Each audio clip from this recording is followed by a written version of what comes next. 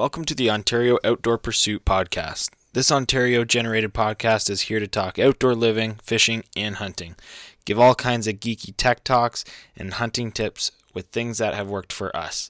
We all have a story to tell, and here's ours.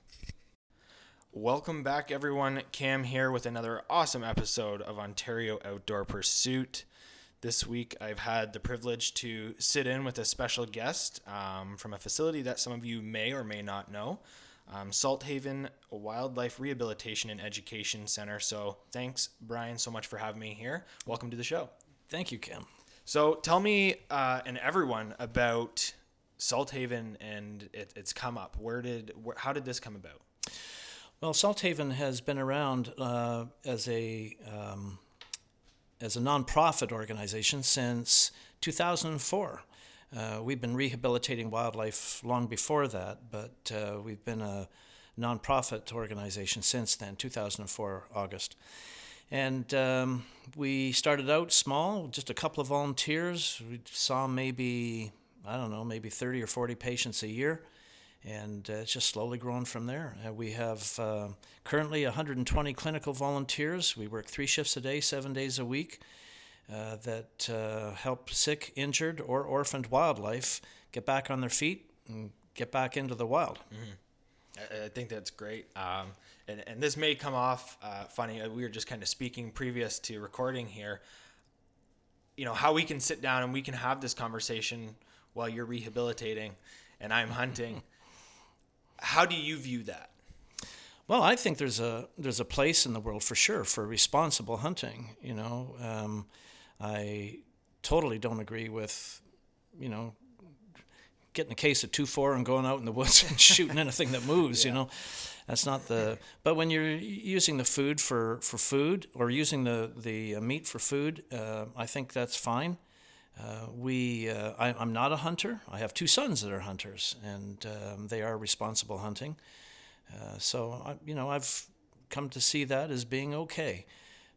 We see some animals that have been shot up irresponsibly, but I would think that a hunter that knows his craft is practiced his shooting. I had cross rifles and crowns when I was in high school.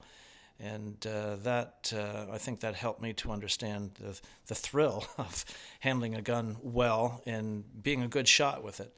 So yeah, I think it's fine. I don't have any misgivings about hunters whatsoever, as long as they say that they are taking a shot that they know they're going to make a kill and they're hunting responsibly. I can certainly respect that, and obviously, it probably wouldn't be the same response from everyone, but. You know, my whole goal here, and like I was saying to you, is to educate. Mm-hmm. And obviously someone with your education and knowledge and background has that education. I want to give that to other people. I want to help share that. And, if this is the source to do so, I think this is, maybe what we all need to take a leap of faith and kind of look to, right? Mm-hmm. I think there's a lot of people that are uneducated, and I think this is great that me and you can have this conversation. So, I want to talk more about Salthaven because I have friends that have brought things here before for some rehabilitation, things that are hit by cars. Tell me more about that, and I guess where do you see a lot of problems, issues arising from, as kind of humans and nature, humans and wildlife connect? Yeah, there's so many different things that we, the expansionary us as humans, we have an impact on nature and wildlife. And a lot of that negative impact is done indiscriminately because people just don't know any better. There's the obvious stuff that happens. I mean, the expansionary us is we have to have houses and subdivisions and things like that. We're moving animals out into territory that is unfamiliar with them, where they're competing against, mating and food, finding food, and it becomes difficult, and often they don't do very well. We get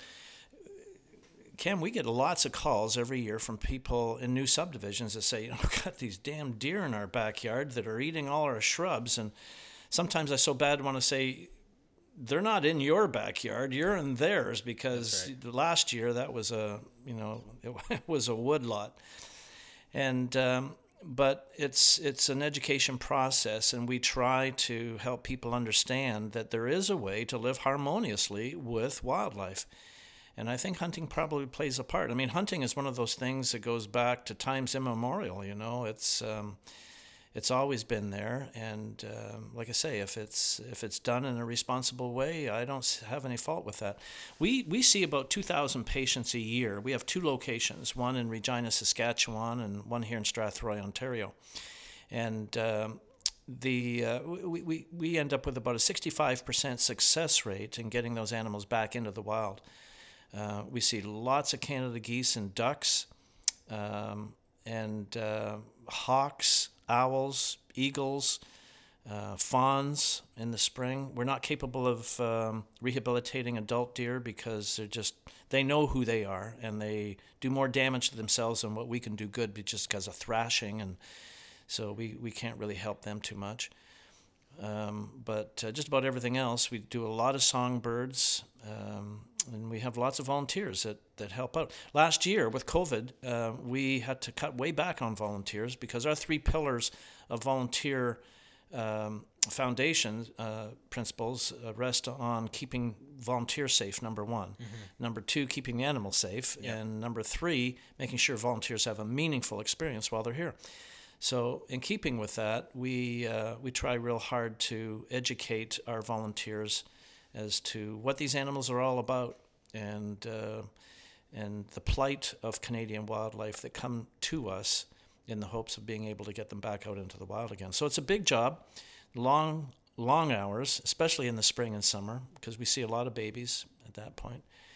But throughout the year, and fundraising and staffing and all of that stuff, it's huge. Fortunately, Salthaven is surrounded by really, really kind-hearted, good people, and but we try to choose our volunteers that are going to be able to look at things objectively, because it's not a petting zoo, and it's not all fun.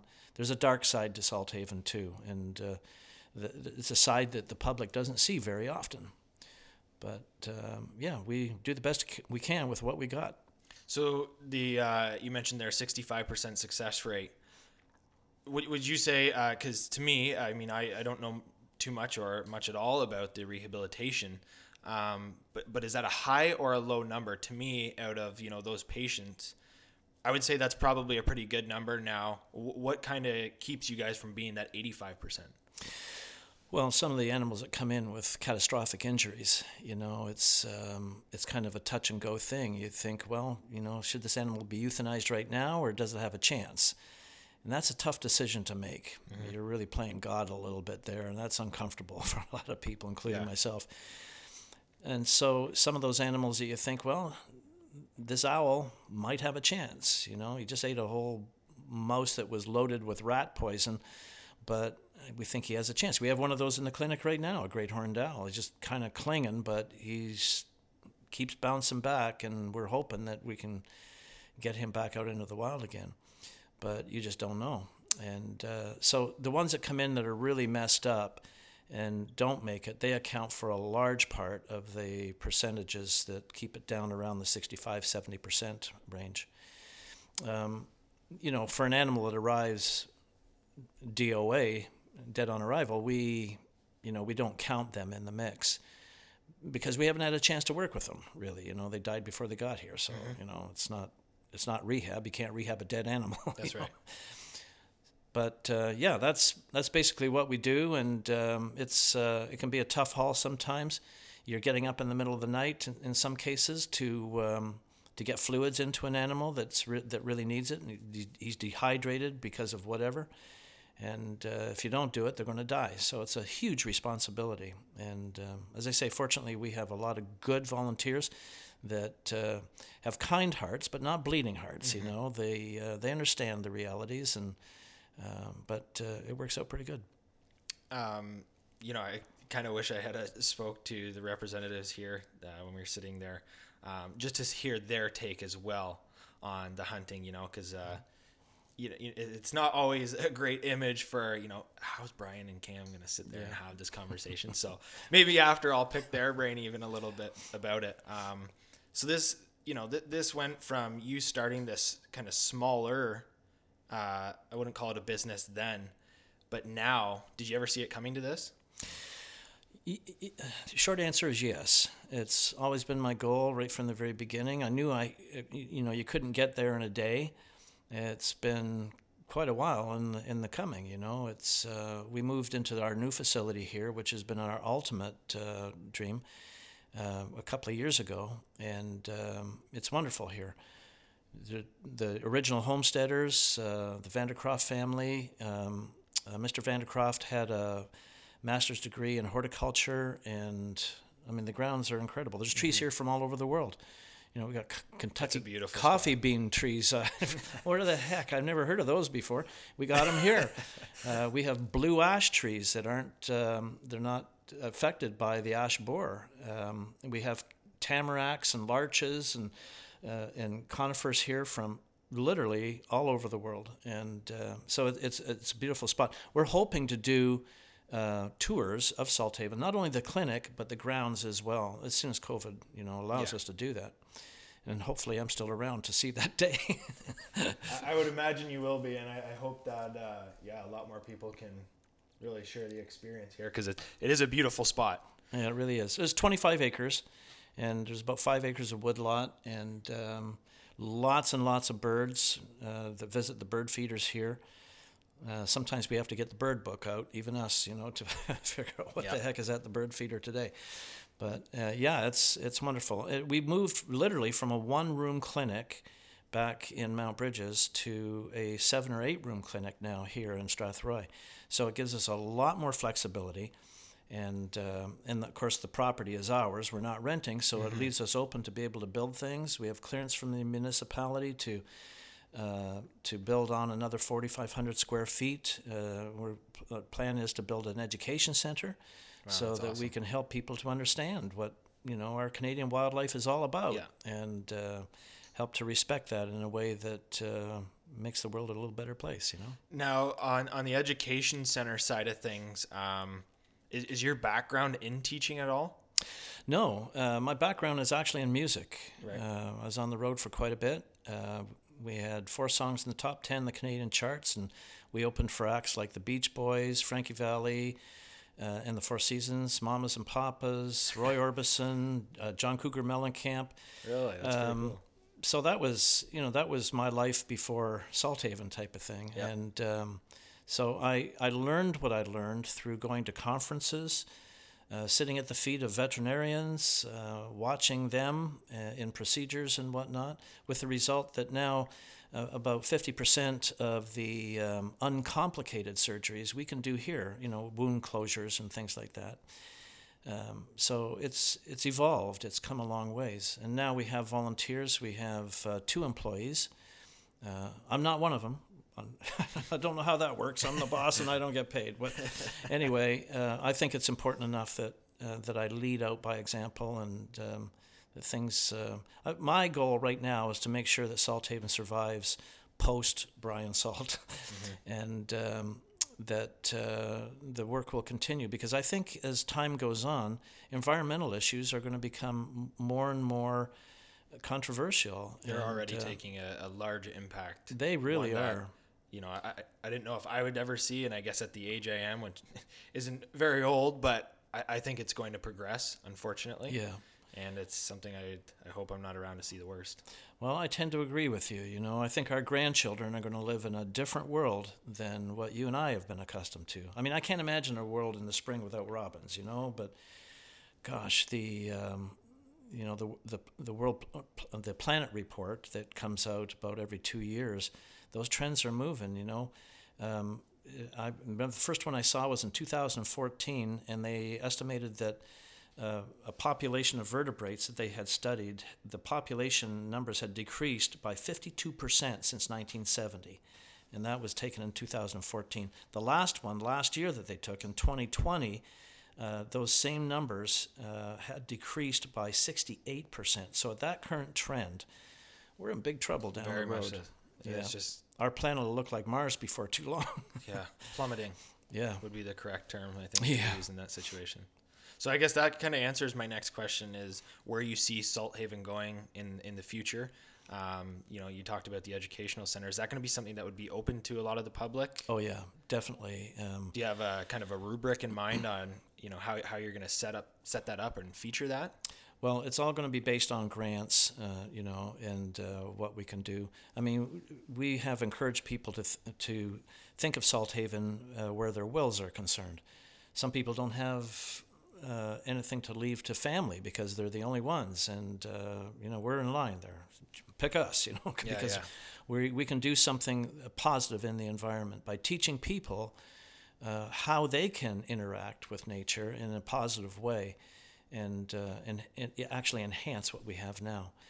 And we feel the sentiments from people. Like, we get 150 phone calls a day on a busy day in the summertime. So we have a pretty good feeling for what's going on out there and what people are trying to do.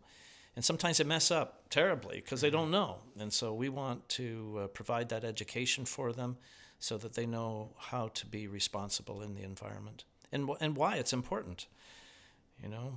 I think we don't have any privileged insights down the road where things are going, but you can kind of sense it.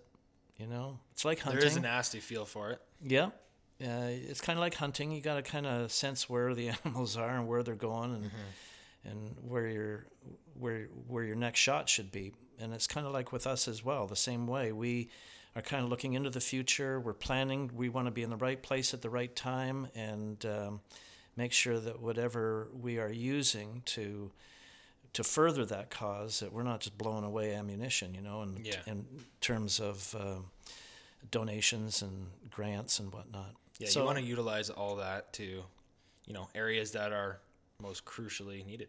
It's strategic. Yeah. Like I say, it's like hunting. It's strategic. Yeah, very much so. Yeah. So I guess on the note of you got two boys. They're hunters. Mm-hmm.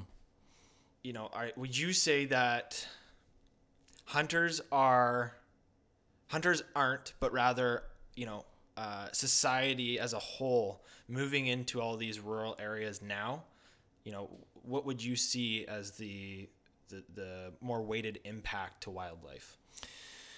Well, because what a lot of people are saying is, like we had the conversation, is hunters are the worst. Hunters, they're out with a case of beer, they're shooting guns and shooting lots of animals. So far from the truth. Yeah. No, I believe that hunters, for the most part, they're responsible individuals, and they're doing the right thing by the animal.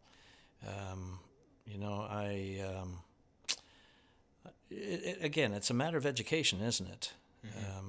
Unless you know somebody who's a really good hunter, you probably have some, not insights, but some perception that things are not the way they should be amongst hunters. Right. But I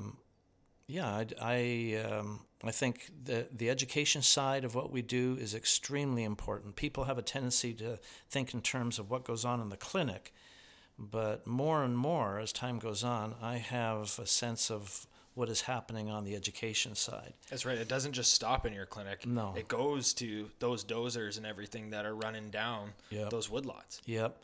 And a lot of it has to do with these large construction companies. It's all money, and I remember back when I lived in Oak Ridge so many years ago, there was a subdivision that went up across Hyde Park Road. And I'm a pilot as well, and I was hired by a construction company to take pictures of the area, and I had no idea at the time that it was a construction company. It was just a photographer that asked me to take him up. And one of the bad things that happened with that was there were some ponds back in there at that time, and I guess they knew that there was going to be some backlash, because there was a lot of things in there. There was hog-nosed snakes, which are endangered. There was turtles in there that were threatened. And so somebody, I can't say who it was, but somebody went in and poisoned the pond. And so there was dead wildlife everywhere. And that really made me want to do better at what I do in educating people, there was no need for that, you know. I mean, things can be planned around nature, and that was just a bad decision made by somebody, and the rest is history, you know. Yep. But I think a large part of what goes on in expanding as the human population grows, I mean, shoot, 50 years ago, we have doubled the human population on the planet in 50 years. In the next 25, we'll probably do it again. You know, so you got to think in terms of what will happen with wildlife. I mean, this 25-acre property that we have now in 25 years is going to be something that is going to be coveted by, because we're on the edge of Strathroy. I can see expansion happening here, and they're going to be wanting this property like crazy. So what kind of opposition will we face? What kind of things do we need to do to protect ourselves? I don't know. Maybe we'll hire a bunch of your hunters out there and just keep the construction companies at bay. I don't know, you know. But I think you got to have an eye for the future. You got to look at things and say, okay, well, look, this is what we're going to do, and we're going to stick to this, and because we know it's good. And I think that's what we're trying to do now. We're trying to show people that these animals are very smart. They're intelligent. They have emotions. You know, I was taught when I was in school, animals didn't have emotion. Well, shoot, if you got a dog and you ask him if he wants to go out, does he get excited? I mean, the damn dog understands English, for crying out loud. That's you know, I've got the most emotional dog you could ever think of. There you go. That's for sure. And being happy is an emotion, and they're capable of being afraid, and that's an emotion. So, you know, I don't know about the aspects of love. Do they actually love? I suspect that maybe they do a little bit. I see that in Canada geese, you know, and maybe it's just an instinctive thing. But, you know, I think we have a tendency as humans to give credibility to things that are intelligent. You're going to give more credibility to a bald eagle than you will an earthworm. And we do it with people. I mean, if Absolutely. I think that you're more intelligent than another friend of mine, I'm probably going to give you more credibility than that other friend. So the misconception that animals are not intelligent and they don't have that ability to think and to feel leaves people with the thinking, well, it's just a dumb animal. Well, it's not. And they need to be treated with respect. And that's where responsible hunting comes in. I have a brother-in-law who prays over the animal that he shoots, because he realizes he's taken a life, and that is responsible. You know, he is doing the right thing. He's bringing food home for his family, but he is very aware that life has been taken in that quest. So I think that's part of Salthaven's quest going forward, is to help people understand that nature is there. It's a wonderful thing. It is an industry. Hunting is a responsible thing. And we can have both. We can do both, you know. Yeah. So could you take me through a day of Salthaven? What happens here at the crack of dawn? Yeah, well, we're up and at it. First thing in the morning, we're here at that. I'm talking about summer months now, when we're most busy. But usually the day will start around 6:30 or 7. Our volunteers, our trainers arrive about a half hour before the volunteers do. Trainers organize the shift. When the volunteers arrive, we have what we call a huddle meeting. And the trainers point out which animals need the most attention, what's happening by the way of medications and feedings and cage cleaning and laundry. Heck, we do 5 loads of laundry a day here in the summertime. So there's a lot of grunt work. Yeah. It's not all, you know, fun and games. It's not a just petting petting. zoo. Yeah. And we get about 90 applications a year for volunteers, and last year we only took 5. There were others that would have made the grade, but COVID got in the way. But generally speaking, out of 90 applications, we will take maybe 15 or 20.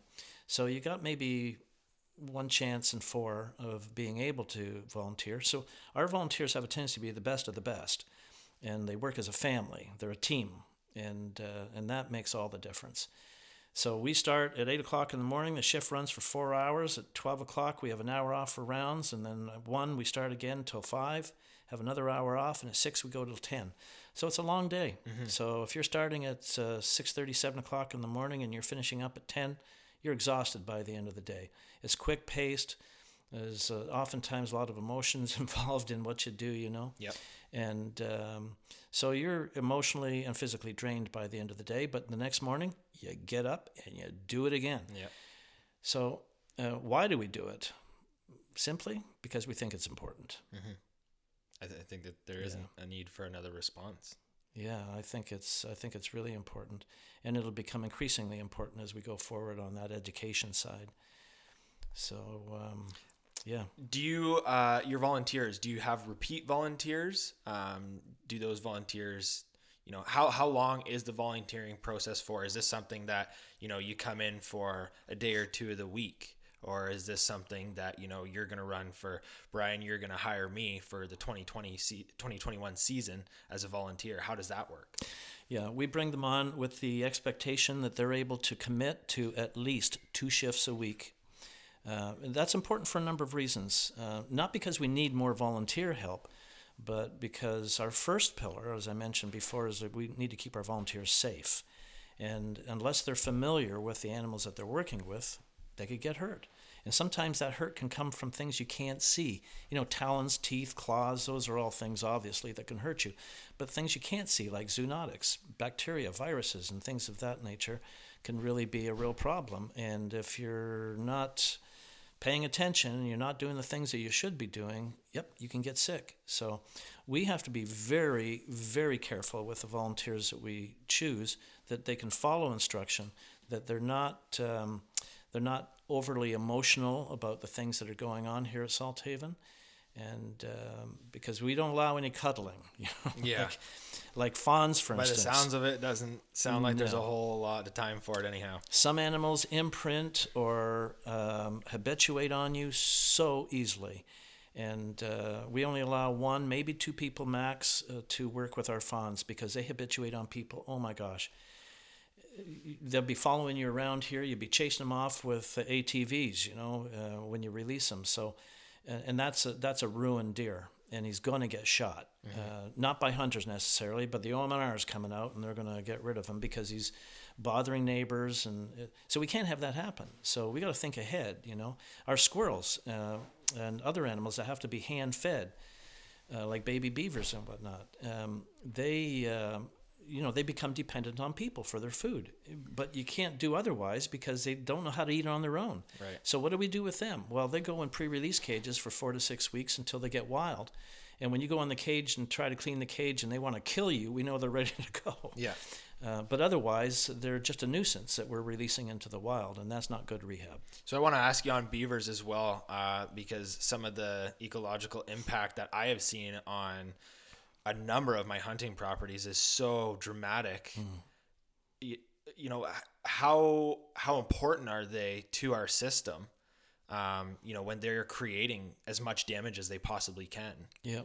Well, some of us look at it as damage, and others look at it as a natural process. Right. There are people, believe it or not, that want beavers on their property to restore the property to what it used to look like.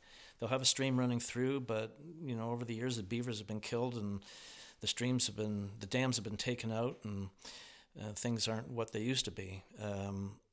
Back in, where was it? Is it Yellowstone, where they introduced beavers to the back end of the park, really? And that increased the population of bison and elk because grasslands grew up around the ponds, and the wolf population also flourished. It became a natural habitat again. Before that it was all artificial type of thing, according to how we as humans wanted it. Mm-hmm.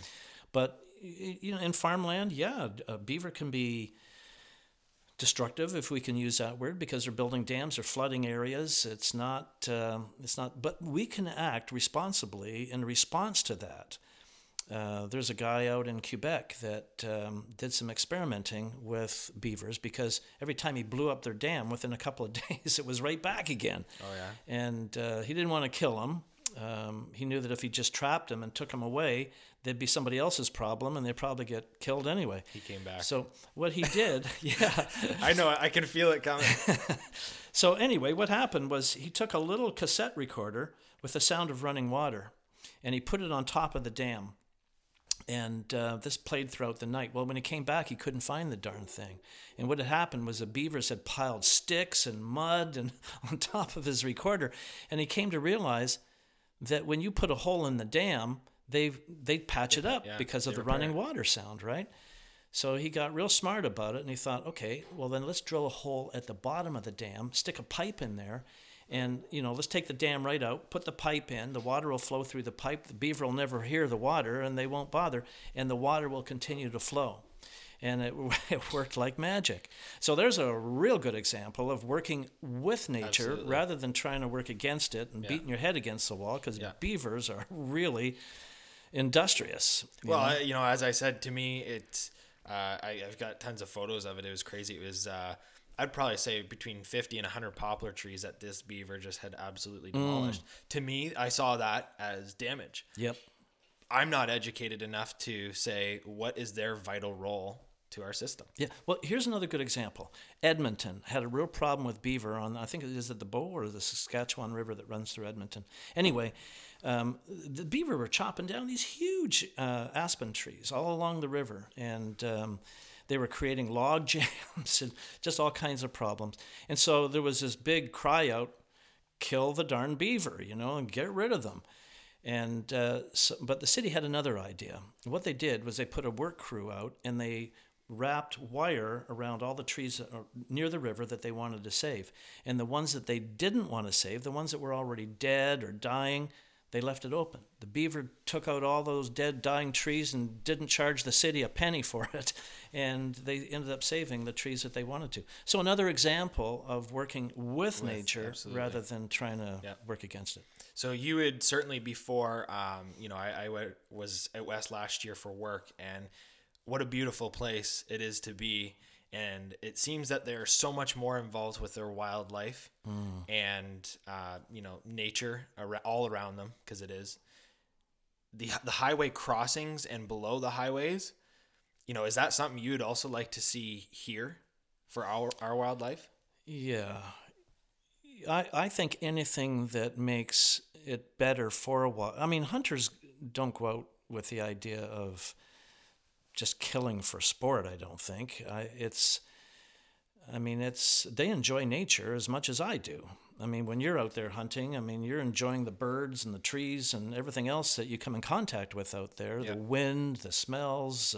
I always say there's never a bad day of hunting. I would much rather sit in the tree and listen to birds and squirrels chirp than going to work and making a buck. There you go. And I think a lot of hunters think just like you do. Mm-hmm. So anything that we can make, we drink the same water, we breathe the same air. When we're helping wildlife, we're just helping ourselves, aren't we? Yeah. So why not? So everything has its place. Every animal has its place. You had mentioned a topic there that we'll dive into here shortly, but I want to pick your brain briefly on this whole coyote hunting thing that's going on right now. I want to know your side of things and your expertise on their role in our ecosystem. Yeah. Some people would think that the coyote population is out of control, and I'm not so sure that it isn't, but it's that way for a reason. And my personal feeling is we're getting more calls for animals like great horned owls in the city, coyotes in this, and not just in the subdivisions. They are right downtown, and we've had calls at Wortley Road in London. That's core area. Yeah, absolutely. And they were denning in somebody's backyard underneath a woodpile, but a lot of it is due to the fact that, again, the decisions we make as humans. There are people in that core area that leave copious amounts of food out for feral cats. The feral cat population has bloomed, and so has the coyote population. Is there a correlation? Don't know, but I'm not so sure there's not. And where did that, what started that? Us, that's humans. Right. Did we see that coming? No, we didn't. But it did because of our actions. So what's the remedy? Get the food in. Don't leave food out at night. It may not attract coyotes, or it may not even attract cats. Could attract raccoons. Well, that raccoon's bringing his family the next night, and then all the relatives the night after, and then before you know it, they're ripping shingles off your roof looking for a denning site for their young in the spring. So we create a lot of our own problems. In much of it, you take the food away, you're going to take the problem away with it. 90% of the cases, you will do that. So what would be an ideal situation to help just control the coyote population in the rural areas? I mean, I had a conversation with an individual just before I came here that, a coyote that is back here in the forest is not going to be the same as a coyote in a rural area. This coyote is not what you're going to be needed to worry about because he's already in his, his adaptable home. It's the one that's in your backyard in downtown London. Chasing your dog. If your youngins is out playing, what's to say they're not coming in the backyard? Have coyotes bit people? Yes. I don't want that to go unnoticed. For some reason, people don't seem to think, well, they're not going to attack you. Most likely, most cases, they won't. Have they? Absolutely. And they will continue to do that if, given certain circumstances. How do you feel that we can kind of cope with that, with those in the rural areas? Well, again, it's education. It's what do you do when you come face to face with a coyote, or worse yet, coyotes? The pack mentality is different than the individual, as you probably know. And most people's response, they see 3 or 4 coyotes on the path, turn and hightail it. Worst thing you can do. Again, it's education, helping people to realize, make yourself big, grab sticks, throw it at them, do whatever you have to do to discourage them. Sometimes that doesn't even work. But I think the problem that we see in the rural communities is that the coyotes are still being fed, not intentionally by people, but they let their cats out at night, and all the barn cats and whatnot are a plentiful supply. Some people think, well, yeah, but cats can climb trees. Well, so can coyotes. Yep, and I've seen it. And the tree is no shelter for a cat anymore. Yep. So I think it's understanding the animal and working with that understanding to protect yourself and your pets. In Arizona, if you got a small dog, even a big dog, you don't put him outside alone for any time. You're out there with him when he goes out. Otherwise, the coyotes are going to get him. And the coyotes have got so sophisticated in Arizona is that in the case of a big dog, they'll jump the fence, and the dog will jump the fence after the coyote because he's seen the coyote do it, and the coyote will lead him out into the bush where the pack is, and then they take the dog. And the little dogs, the coyotes just come and grab them, jump the fence, and they're gone. Cats, the same thing. And It's the same thing here in London to a lesser degree. You put your cat outside. Well, shoot, we got more phone calls now for great horned owls, let alone coyotes. And great horned owls eat skunks. That's their main dish. Really? So if you got a black and white kitty, you don't want to be leaving him outside at night, because he can't hear that owl coming. They're perfectly silent flyers, and they're going to get taken. And the next thing you know, they blame it on the coyotes because the cat's gone missing. Well, maybe not. Now, real quick, what is it about the skunks that attracts those owls? Yeah, owls just have bad taste, I think. I guess, literally. I can't even imagine. Pun intended. Yeah. Yeah, that's the strangest thing. I've never heard that. Yeah, when I first started taking in great horned owls for rehabilitation, I actually thought they had a musk gland because they all stunk like skunks. But it turns out they eat skunks, and the talons on a great horned owl are huge, and so they puncture vital organs, and often will grab them by the head. And what a lot of people don't realize is a great horned owl, the compression from their feet. A bald eagle has about 700 pounds per square inch gripping strength. That would be like somebody weighing 700 pounds with 1 inch heel standing on your hand with all their weight on one foot. That's going to leave a mark. And that's how much pressure they can apply. Now, a great horned owl isn't quite 700 pounds, but damn near. And so, catching a cat, they may not be able to carry your cat off if it's a long one, but they'll just eat them on the ground. So, that's right. Yeah, they can do the deed right there. That's right. So I think one thing I would like to see on the cat and coyote kind of topic there is certain townships, certain cities have different bylaws. Yes. I actually did have an issue at my house in Strathroy with some feral cats, and maybe not feral cats, but the neighbors' cats. There was an abundance of them. Probably had too many, more than they're supposed to. Strathroy doesn't have a bylaw on having cats loose outside. They need to. They certainly do. Yep. So if there's a discrepancy between hunters and non-hunters, saying that we're going out and killing all the coyotes for whatever reason. It's not. We're controlling them. But you also need to control the cats. Sure. So in doing so, let's, work together. Let's create, get rid of some of those same focus points for those species food.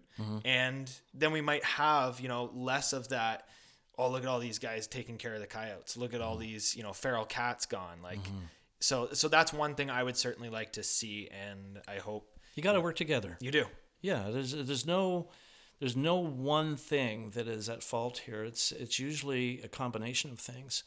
As a pilot, I know that if I take care of the little things, I don't have to worry about the big ones. That's right. It's usually the basics that are going to save your butt. And it's the same thing with wildlife, and wildlife management. If you're taking care of little things, the big things aren't going to be there to haunt you. But so often we just let it go, and then it's a problem you have to deal with. And my gosh, if your life depends on it in the cockpit, you don't want those big things coming up very often. So it's there's a lot of similarities there. You'd kind of picked my brain a little bit there before we sat down on the whole lead ammunition. You want to talk on that some more? Yeah, I'm a big advocate of non-lead ammunition. I know it's more expensive. It's, and that's a pain. I know that a lot of hunting stores don't even carry non-lead ammunition, but it's coming. We need to be careful with it because there are some states in the United States that have banned it outright.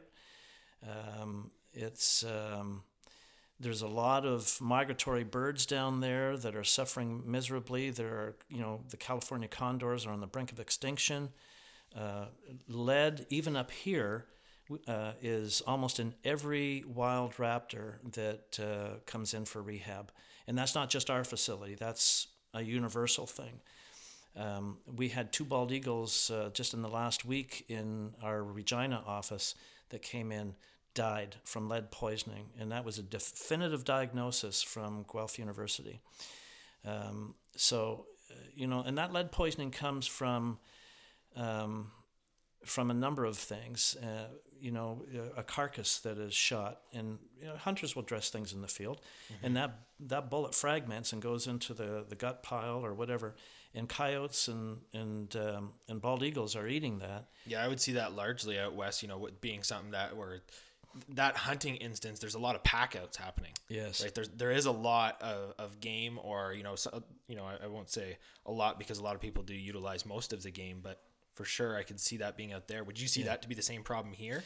Well, yeah, there are some gut piles that are left behind. The bullet fragments, and it's not in every case, but you hit a big bone like a femur or something, and or a shoulder shot, and that's where you're aiming, aren't you? Right up there right by the shoulder. That shoulder. Yep. And if your bullet just is off a little bit because of wind or distance or whatever, you can have that problem. But what's even more concerning is what's in that meat.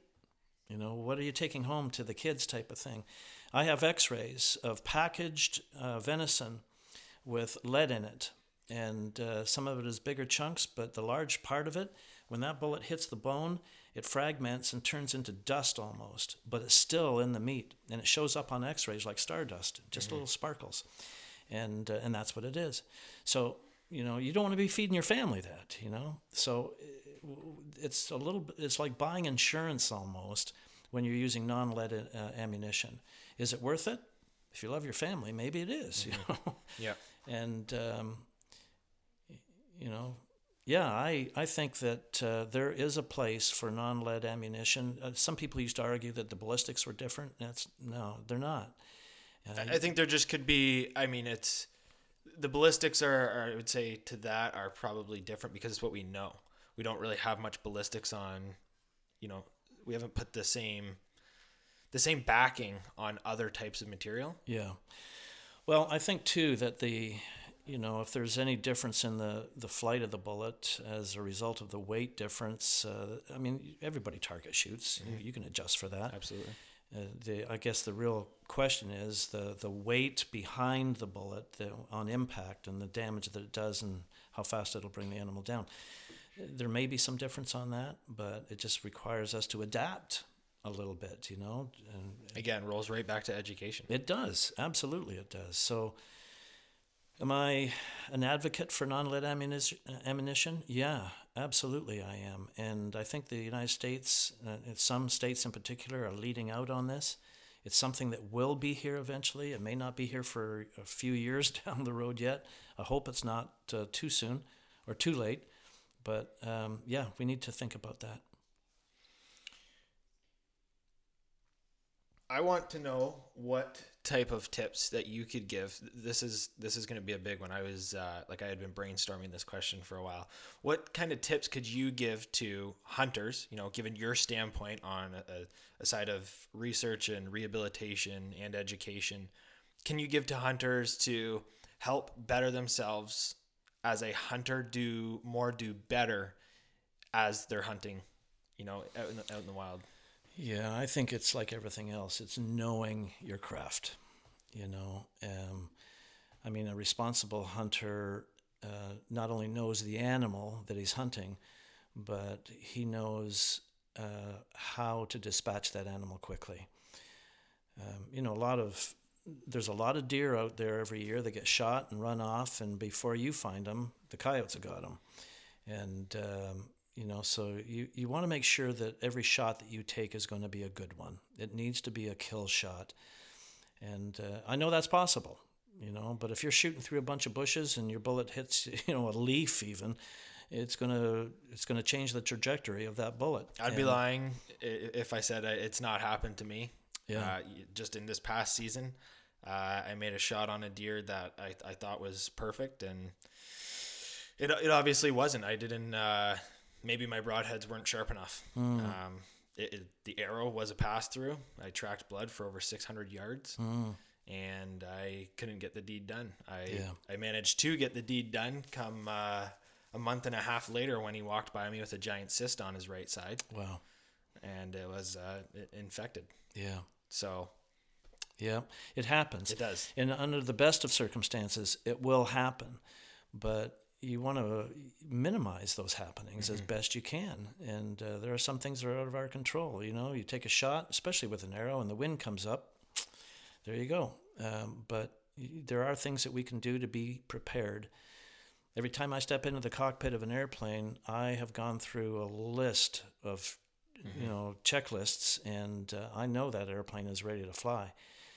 But if you're going out hunting and you're not ready, there's a number of things that can get in your way and turn that hunt into a bad one. Yeah, not only for the animal that's being hunted, but sometimes for the hunter too.